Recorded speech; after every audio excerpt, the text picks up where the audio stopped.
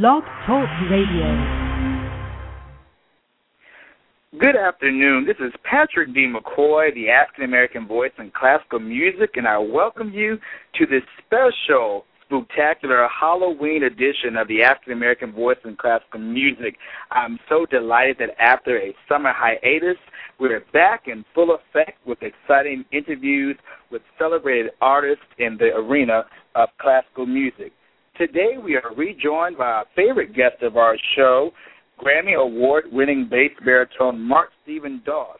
Now, you may remember that Mr. Doss opened the I Choose Sing America series, which celebrates the contributions of African-American male performers in the firmament of classical music and opera. Today, we welcome Mr. Doss back with us to share with us about some exciting updates in his illustrious career. Good afternoon, Mr. Doss. Good afternoon, Patrick. Good to be here.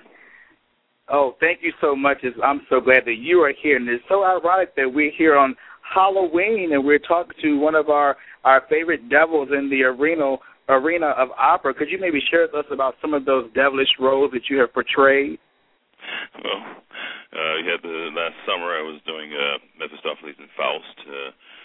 So that was the most recent one. I had a couple of the kids at Buchanan School in Hamilton. I was just singing in the Toronto area, and they had little devils painted on their little posters welcoming me to the school to talk to them. But also I did Mephistopheles, the opera by Boito. I was in Frankfurt a few years ago. I have a recording CD of that. Working still on the Damnation of Faust. It's Berlioz, so that's sort of the trio. You want to get the trio of devils in. A lot of other devilish characters, the villains in Hoffman. It's coming up in 2013. I'm doing in Tokyo, so I'm looking forward to that. The other roles that can be sort of devilish, but not necessarily called the devil. So all preparation for that. Good inspiration at Halloween for that. Wow. Now, most people, if you didn't get a chance to listen to our last conversation with Mr. Doss, you may have missed the fact that he was going to consider having a career in the priesthood. So it's very interesting that he now plays a devil for the most part on stage and was going to be a priest.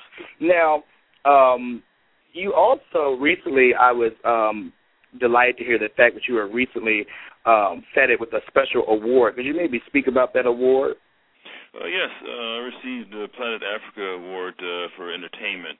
That was just given to me in Toronto about a week ago now. I was very, very excited about that, and I actually had the opportunity to perform for them as well. I think that was the original impetus was to get a performance in for the ceremony, the awards ceremony. And then they realized that they said, well, we looked at all your achievements, and we should actually be offering you, giving you an award for this. And that was quite a thrill. I says, but the first thrill was being able to perform. It's always an award in itself, a prize.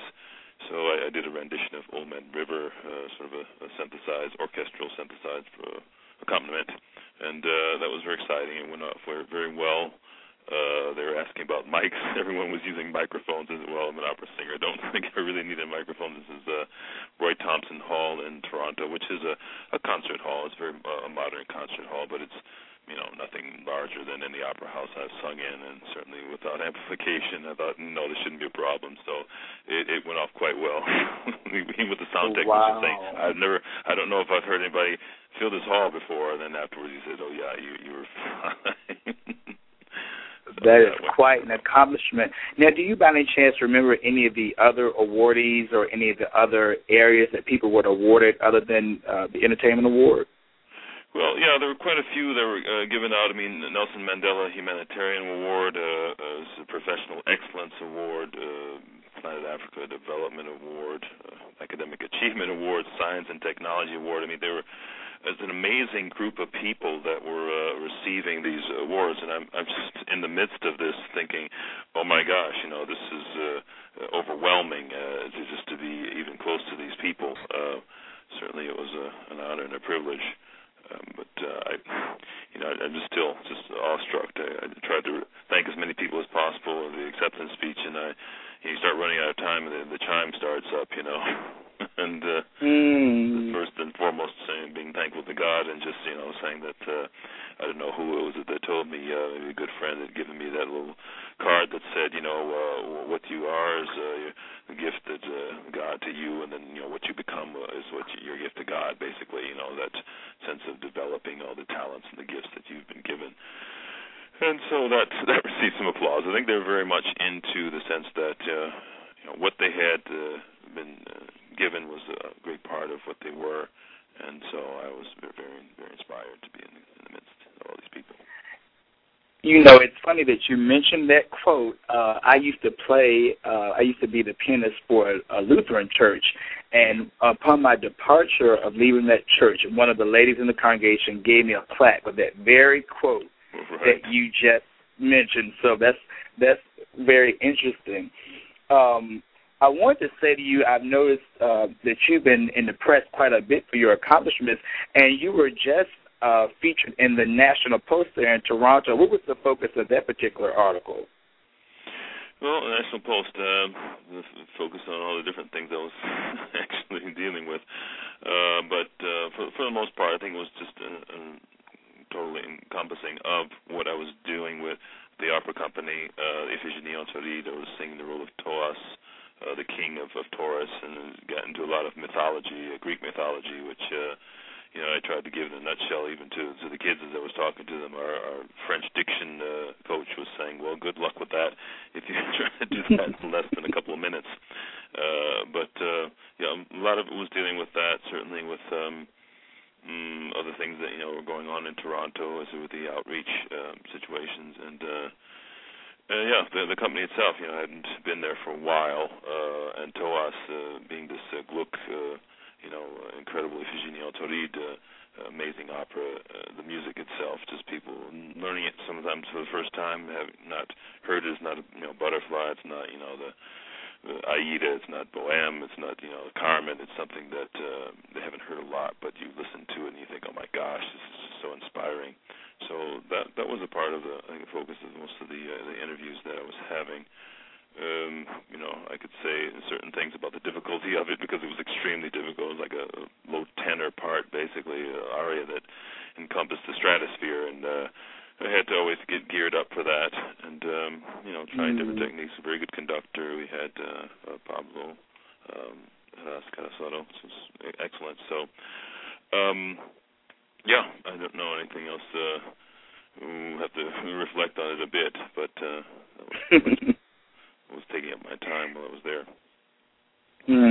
Now I do know that you have definitely been doing a lot of singing internationally. Particularly, you just finished with Canadian opera. What have you been doing on your downtime just to relax after all of this performing?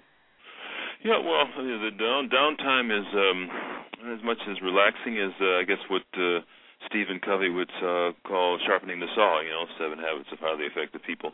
And it's a wonderful time to sharpen the saw because there's certain things that, especially an opera singer, to have the, all the arts and encompassing all the arts in this art form, to be able to go through some of the language stuff again, just to see if I can get my biography, my little blurb of, who I am, where I am, what I've done in French, Italian, German, and even Spanish, so that those are the speaking sort of languages I have, and to work a little bit more on the Russian repertoire. I have some recital things coming up, so that brings that all together. Literature of all kinds, just the acting, whatnot, going through Laurence Olivier's book, Confessions of an Actor here, and then I look at a couple of books I have, Practical Handbook for the Actor, and I mean, it goes on and on. I got some tap shoes the other day. It was the wrong size. I'd send them back. But a nice tap instruction. I haven't done that in a long time. So just to keep myself moving, some sort of, it gives an aerobic as well as a, edification to something different that I haven't actually done so much of. I did some fencing while I was in Santa Fe during the run of the opera with the professional or one of the teachers from the St. John's College there. So that was exhilarating. I got 3 sessions in with him. And anything and everything, anything that goes through the art form, I'm working on. So So it's never a time. It's constantly doing things, and I think that's, if you want to call it downtime, it's a great time to experience it. And, that's very important. So if there are any young aspiring musicians out there, and even seasoned musicians who may have got content, you just heard it here. Really, there's no downtime if you're trying to be the best that you can be. It's always an opportunity for you to practice, learn a new language, learn another discipline. So that's a brilliant point there. Now, it's October. We're right here on Halloween, and then next month, of course, is Thanksgiving. But in essence, we're already here on the Christmas season.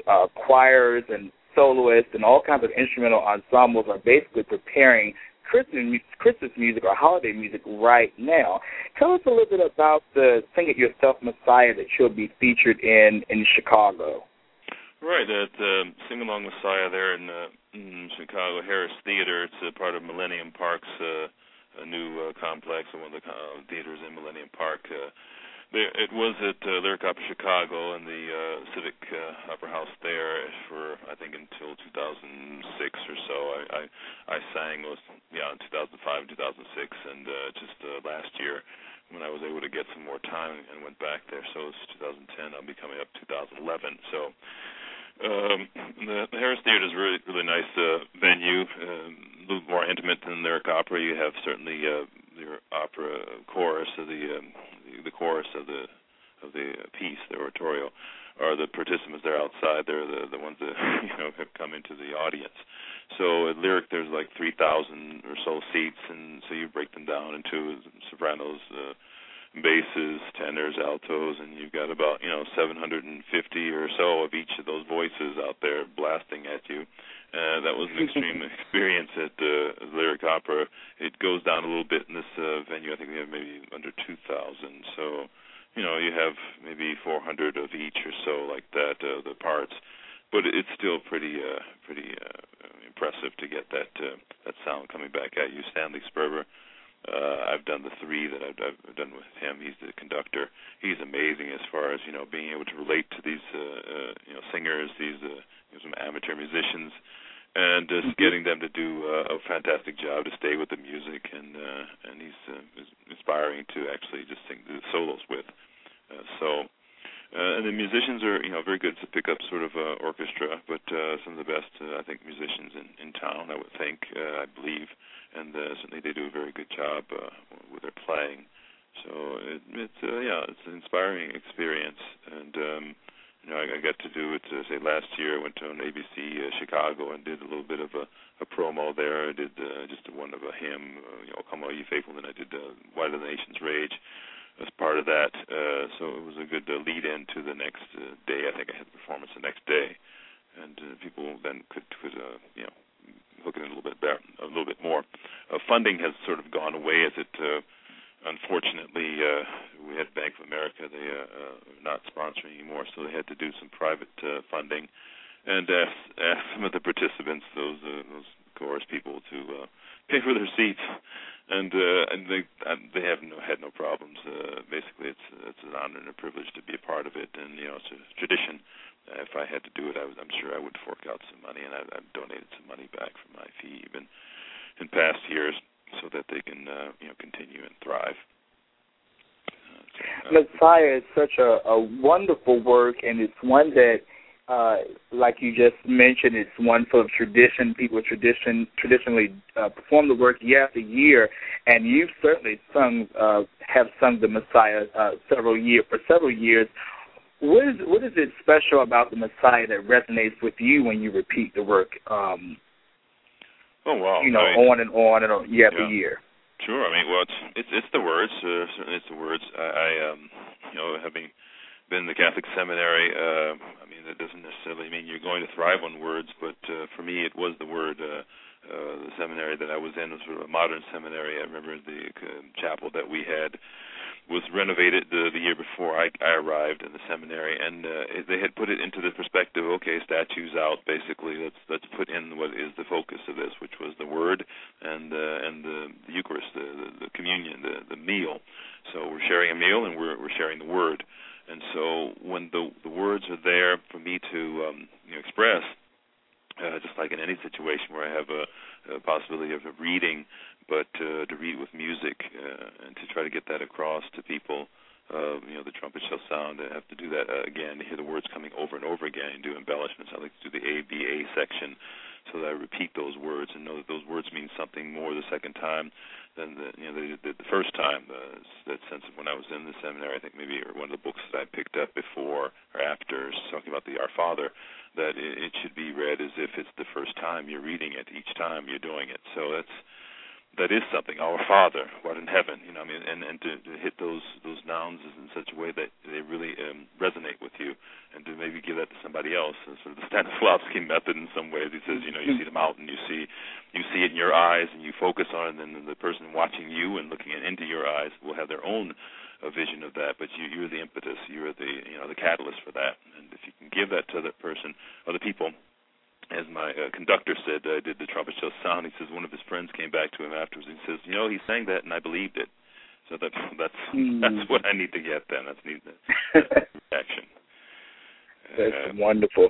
And just to round up, I just want to let everyone know that if you're in the Chicago area, the Sing It Yourself Messiah will be performed on December 19th and December 20th at the Harris Theater, and I will post that information, those websites, up on my page so you can access it later. But just to round up and just to bring the interview for a close, Mr. Doss, I want to thank you so much for joining us, and it's so glad to hear about your many accomplishments, and we're glad that you're doing some performing here in the United States. I do see where you're going to be performing with Opera Tampa on April 20th and the 22nd of 2012. Could you maybe give us a sneak peek at that performance? All right. Well, we're going to Aida, and just to roll Amanazzo, I did it Vienna State Opera. That was a long-time goal, sort of fulfilled. And I'll be doing that in the company of Cheryl Milnes, who was our artistic advisor there. So it'll be quite an experience to get that rendition.